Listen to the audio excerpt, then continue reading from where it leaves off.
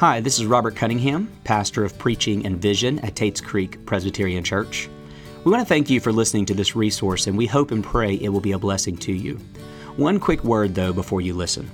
While we are honored to be a resource for you, we do want you to know that an online sermon is no substitute for congregational life. It's a good supplement, but what you need more than anything else is membership and involvement in a local church. If you are not a member of TCPC, I want you to know that listening to your pastor is far more valuable than listening to this. If you are a member of TCPC, I want you to know that joining us in worship on Sunday is far more valuable than listening online. So to everyone, we are encouraged that you have sought us out, but much more encouraging would be for you to seek out a local church community. That said, thanks for listening, and may God now bless you as you do.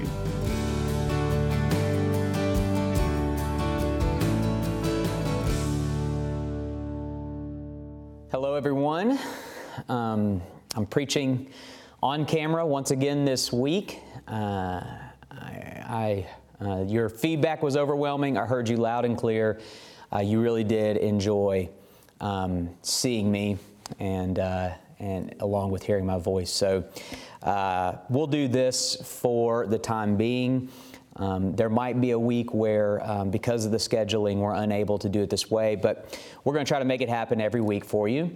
You need to know it is a death for me because I am really going to miss preaching in my pajamas. But I suppose I love you enough to shower, shave, put on a coat and tie, and let you actually see me.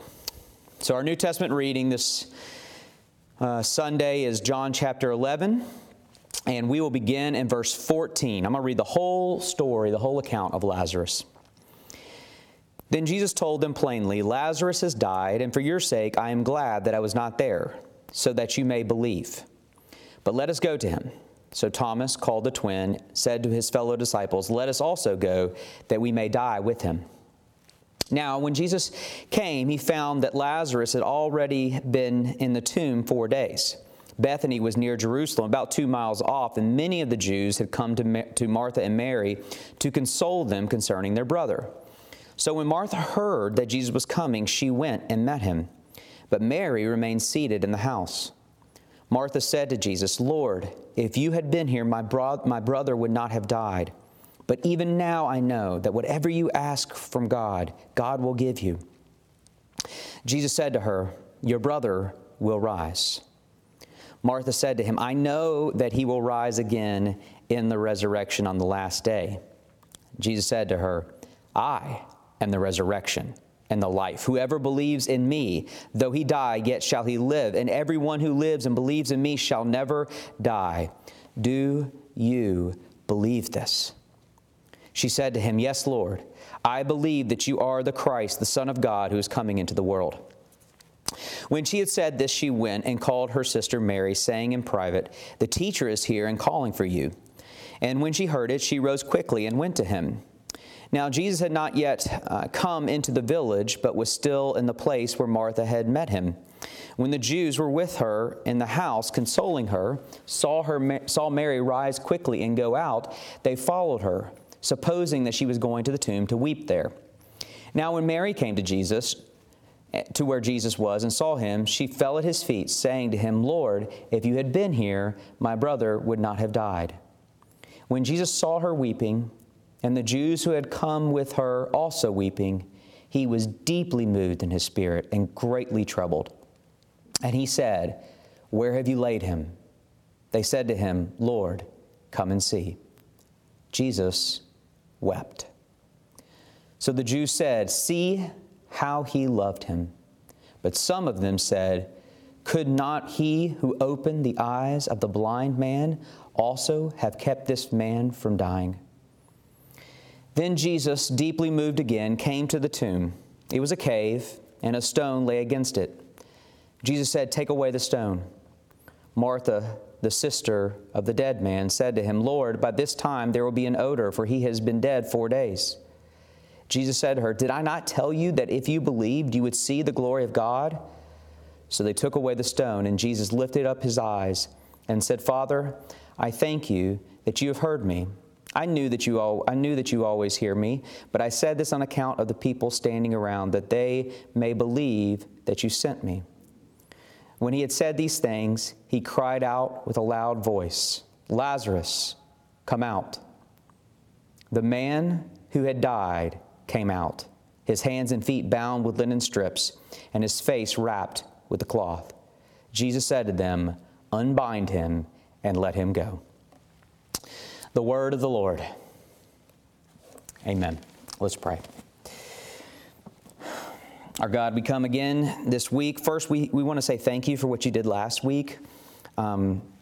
Yes, it was strange to worship Easter that way, but you moved, and I've heard testimony after testimony after testimony of your movement. And so we're asking you to do the same thing again as we continue to gather only together as families, as roommates, perhaps even alone. Lord, I pray that we would know we are not alone, that your Spirit is with us,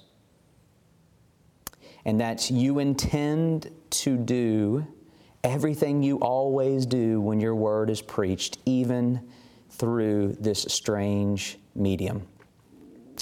Lord, thank you for allowing me to be freed up last week and preach to a camera as if I were preaching to a sanctuary filled with people. That came from you, and that only comes from you. So I pray again for your anointing. I pray again for your freedom. I pray again for your articulation, your wisdom, your boldness, yet gentleness. Whatever I need to preach this well, Lord, I pray that you would grant it and that you would use it to whomever watches. In Jesus' name, amen. Like I've already said, I do want to continue with Easter's theme again this week.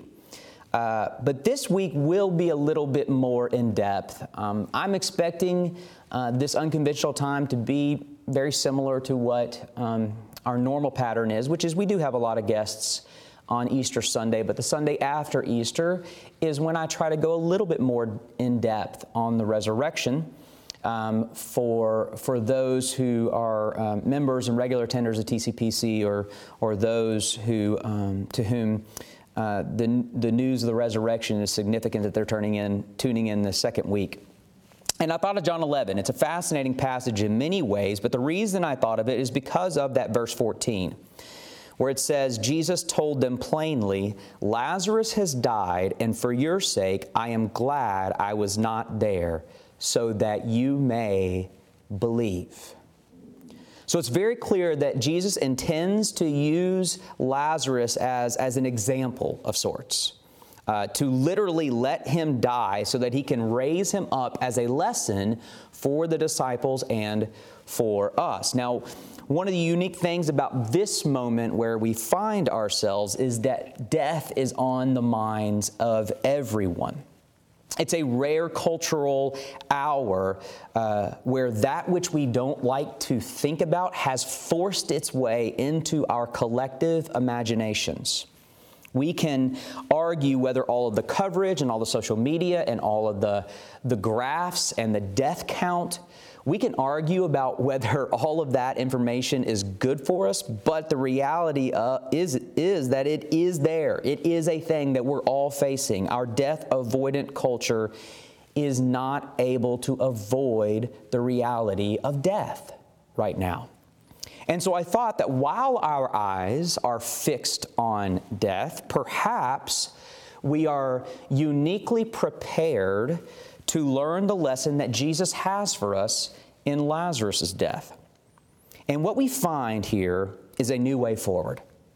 A new way forward both in life and in death. The story of Lazarus changes the way we live and changes the way we die. And I want to look at both of those today. First, this story changes the way we live. Now, before we explore how this changes us, let's exegete the main message here. Pick up the story of verse 21, where Martha says to Jesus, "Lord, if you'd been here, my brother would not have died. But even now I know that whatever you ask from God, God will give you." Jesus said to her, "Your brother will rise again." Martha said to him, "I know that he will rise again in the resurrection on that last day." So Jesus tells a mournful sister who has just lost her brother that her brother is actually going to rise. And she gave, in response, the standard Jewish answer in that day, that I know he's going to rise in the resurrection the last day. Most mainline Judaism, with the exception of the Sadducees, embraced some form of a resurrection at the end of the story, at the end of the era. But the idea had become more of an abstract idea rather than an actual expectant hope that changed them. Sort of like when someone dies in our culture, mourners are comforted with things like, he's in a better place now, or I know he's smiling down on us, or something like that. These are not necessarily core convictions that our culture is standing upon, as much as they are social comforts that our culture tends to offer. In other words, what she does here is she gives the canned religious response of that day. But the words are not a true consolation to what she's going through. But then, in one of Jesus' famous I am statements, he takes this empty cultural idiom and he makes it come alive with his fulfillment. He takes her eyes off of an abstract idea that really doesn't matter to her, and he fixes it upon himself. Verse 25, Jesus said to her, I am the resurrection and the life. Whoever believes in me, though he die, yet shall he live. Jesus offers these words with the utmost sincerity. This is not heightened allegory. This is not telling a parable. He's not trying to convey some deeper spiritual truths. He is actually claiming an actual cure to death. So let me state this as plainly as I can. Jesus actually claimed that those who trust in Him, though yes, they must die, they will die, they will one day actually physically in real space and time wake up from the dead and come back to life perfectly restored in their flesh. That is the answer. That is the answer to the Christian view of death. Those who by faith belong to Jesus will, by the power of Jesus, rise up from their graves just like Jesus. He takes Martha's sinking sand belief in some cultural fairy tale of goodwill, and he says, No, Martha, look at me. Do you believe I have the power to raise your brother? Do you believe that my promise is stronger than his grave? Do you believe in me? And then he gives a reason to believe. Fast forward to verse 38. Then Jesus, deeply moved, again came to the tomb. It was a cave, stone lay against it. Jesus said, Take away the stone.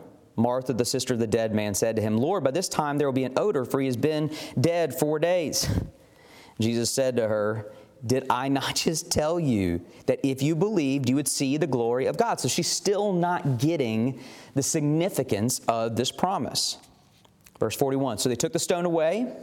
Jesus lifted up his eyes and said, Father, I thank you that you have heard me. I knew that you always hear me, but I said this on account of the people standing around, that they may believe that you sent me. When he had said these things, he cried out with a loud voice, Lazarus, come out. And then it says this, the man who had died, how's that for a past tense? The man who had died came out. So there you go. Jesus promises to be the resurrection. He proves this is so in Lazarus, so you can believe him with certainty. End of sermon. Great promise. But the detail I love here is the rest of verse 44.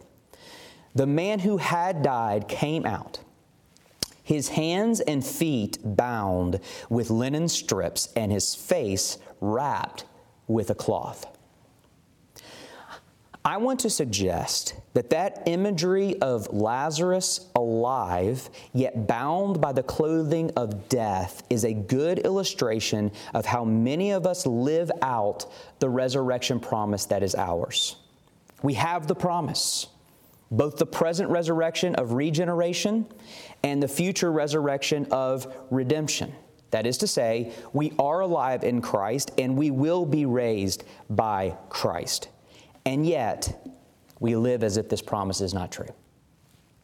We are the living, bound by the clothing of death.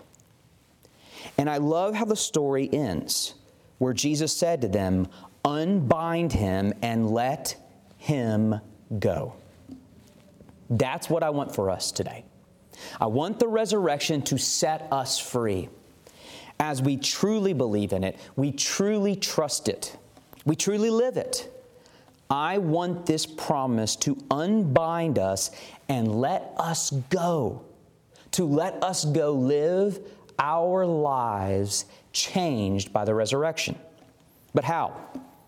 What does the promise, "I am the resurrection and the life, whoever believes in me, though he dies, yet shall he live," what does that have to do with our actual lives? In other words, I think it's easy to imagine what that has to do with our future destiny. What does it have to do with us right now? How does it change the way we live? The easiest application is the one Paul makes in Romans 8, that since we have been raised, put to death that which leads to death, meaning a resurrected people have no business indulging in the things that lead to death, the sins that lead to death. And this is absolutely true. The resurrection, not just the cross, is our motivation for repentance. But I want to explore this more. Outside the obvious lesson of repentance, which I really don't want to minimize, but still, I think we need to explore what a resurrected life actually looks like. And what I want to suggest is that the resurrection will bring proper order to our lives. How so? A life firmly rooted in resurrection promise repudiates both extremes of Gnosticism and hedonism. Allow me to explain that. Some Christians think that to live the Christian life is to be Gnostic. A Gnostic life is a life antithetical towards this life, that disbelieves in the goodness of this life, and therefore believes that life should be exclusively marked by denial, perhaps even suffering, until we finally get to break free from this miserable worldly existence and get to get caught up in some heavenly reward that's nothing like this life. The problem with this is that it denies the resurrection, because the resurrection affirms the beauty and significance of this physical world and the joy of life in this world. The resurrection promise is that one day we will have all of this, but without the stain of sin, sickness, and death. Only this perfected. This without pandemics. This without pains. I mean, what will the Gnostic do? What will the Gnostic do when they wake up from the dead into a remade world full of beauty and wonder and physical pleasures and unimaginable glory that is just begging to be enjoyed for all eternity? As our previous senior minister at TCPC, John Sartell, used to say, what will we do in the redeemed world when we don't even know how to enjoy this world? Again, return to the example of Lazarus, because I think the text is inviting us into his example. Do you think Lazarus enjoyed life after Jesus raised him from the dead? I think it's safe to assume he did. I think he savored it every moment. I think he probably hugged his kids like he had never done before, that he kissed his wife like he had never done before, that he got his friends over and they stayed up all night laughing and feasting like they had never done before. I'm willing to bet that he savored the goodness of life more than ever. And this is what the resurrection invites us into.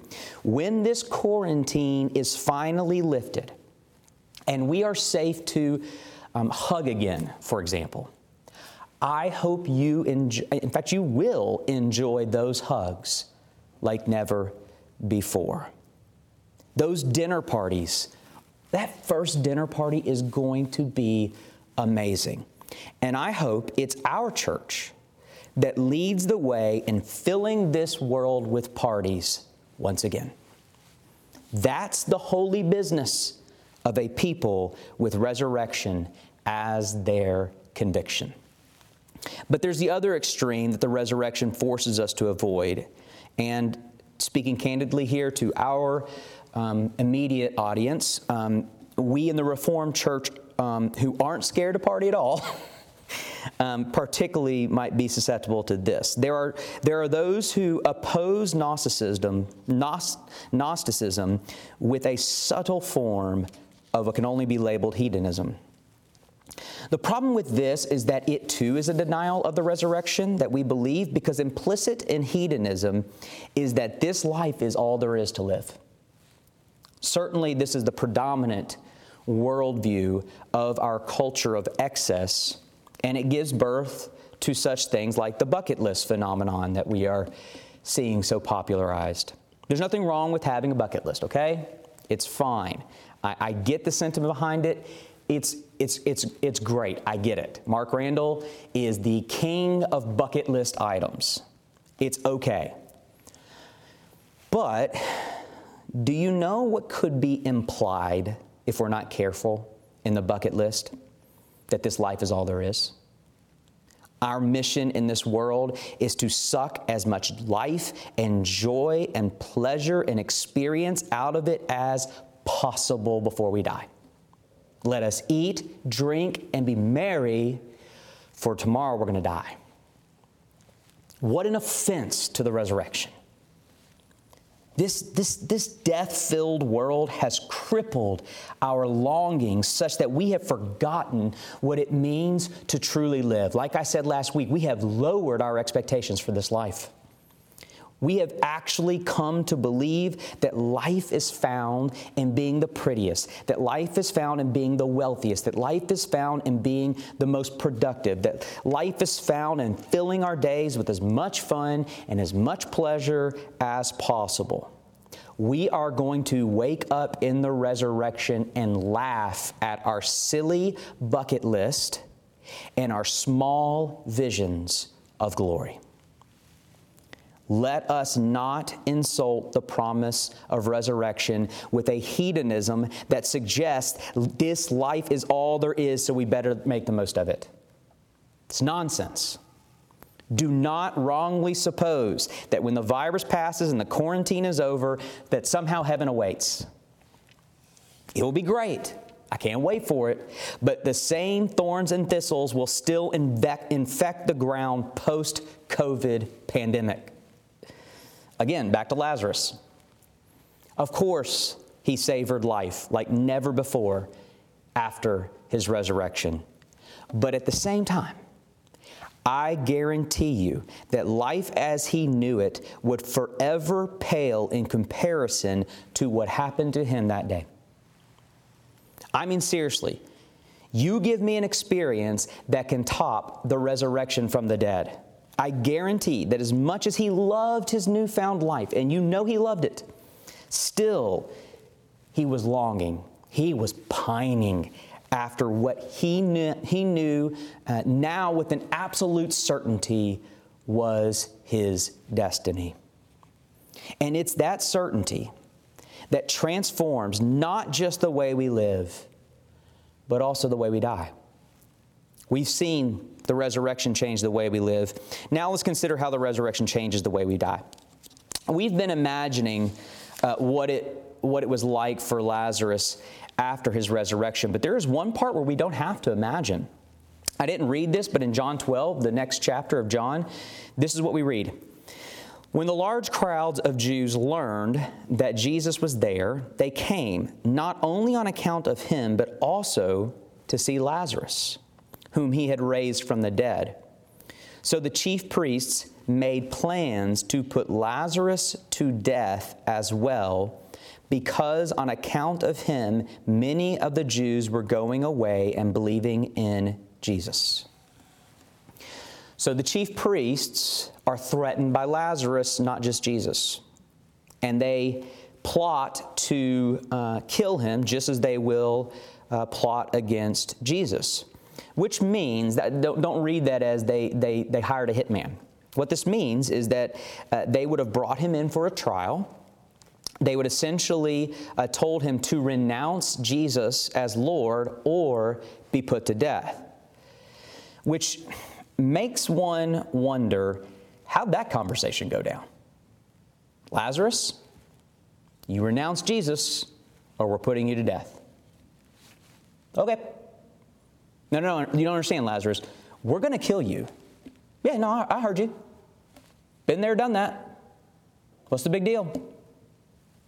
I mean, seriously. What was Lazarus' view of his approaching second death? You know what I think? I think he probably now yawned at the grave. Listen, I'm not trying to make light of death. I'm really not.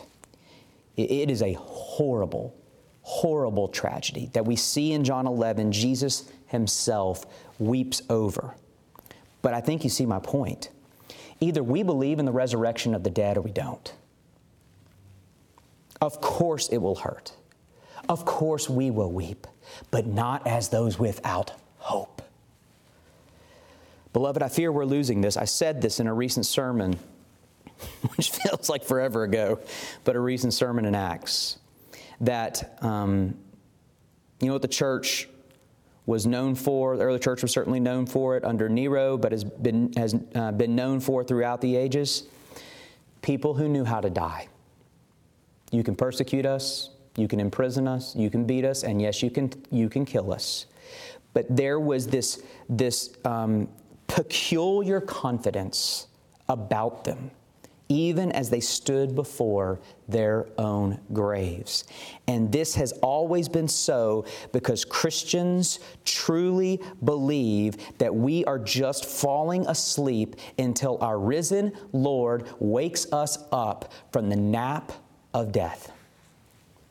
The resurrection is such a powerful hope that it transforms the grave into an instrument that doesn't end life as we know it, but instead yields the life that we want to know. Because of sin, our bodies, indeed all of creation, is not fit for glory, and yet we long for glory. Every single one of us does. Our only hope of obtaining that glory is that this mortal life must be buried, that the immortal life might rise. This is the point of 1 Corinthians 15 that we read together last week on Easter.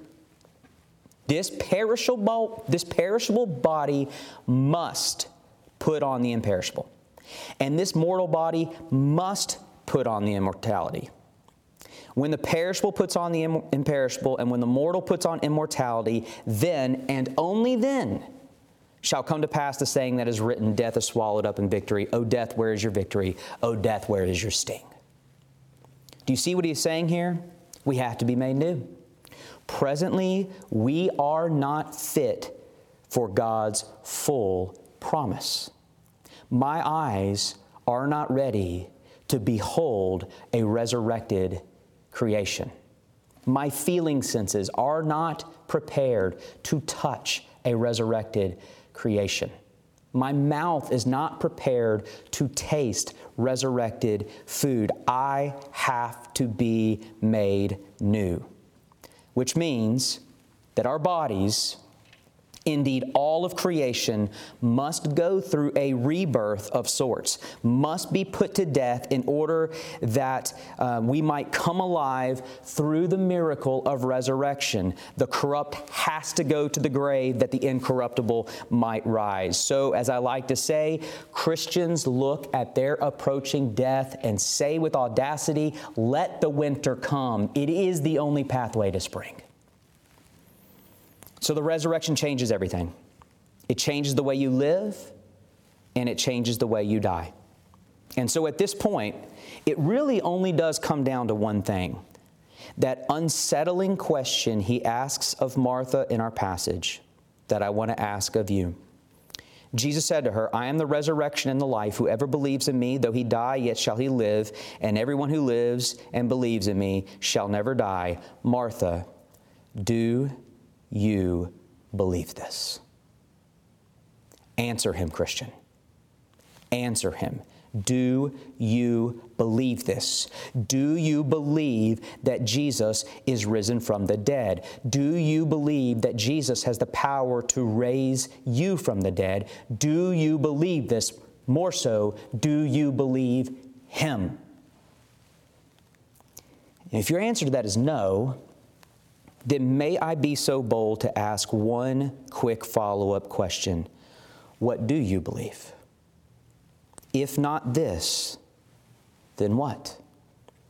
Please, indifference is off the table when it comes to the way you live, and certainly when it comes to the way you die. To me, I've found no more compelling answer than Jesus Christ. I'm going with the one who rose from the dead.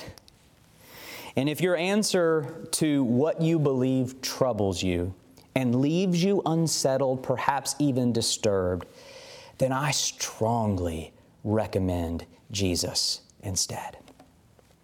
Now, to us who do believe, who hear Jesus say, do you believe this? And say, yes, Lord, I believe. Perhaps with an help my unbelief, but yes, Lord, I believe. I think the application here is very simple. Prove it. Prove it. Show it. Let our lives testify to the resurrection that we believe. A resurrection that is promised to change us. A resurrection that changes the way we live. And yes, changes the way we die. Let's pray. And so, Lord, change us. Change us. Let this not be a disconnected, abstract idea of something that happened 2,000 years ago and something that will happen in the far-off future. Let the truth of Jesus risen from the dead transform us now. Transform our lives. Bring proper order to our lives. And yes, as we look to where we don't want to look, the demand of death, may it transform the way we approach that demand. Jesus, when you came out of that tomb, you changed everything. May our lives testify that this is so. In the name of the risen Lord Jesus, we pray. Amen.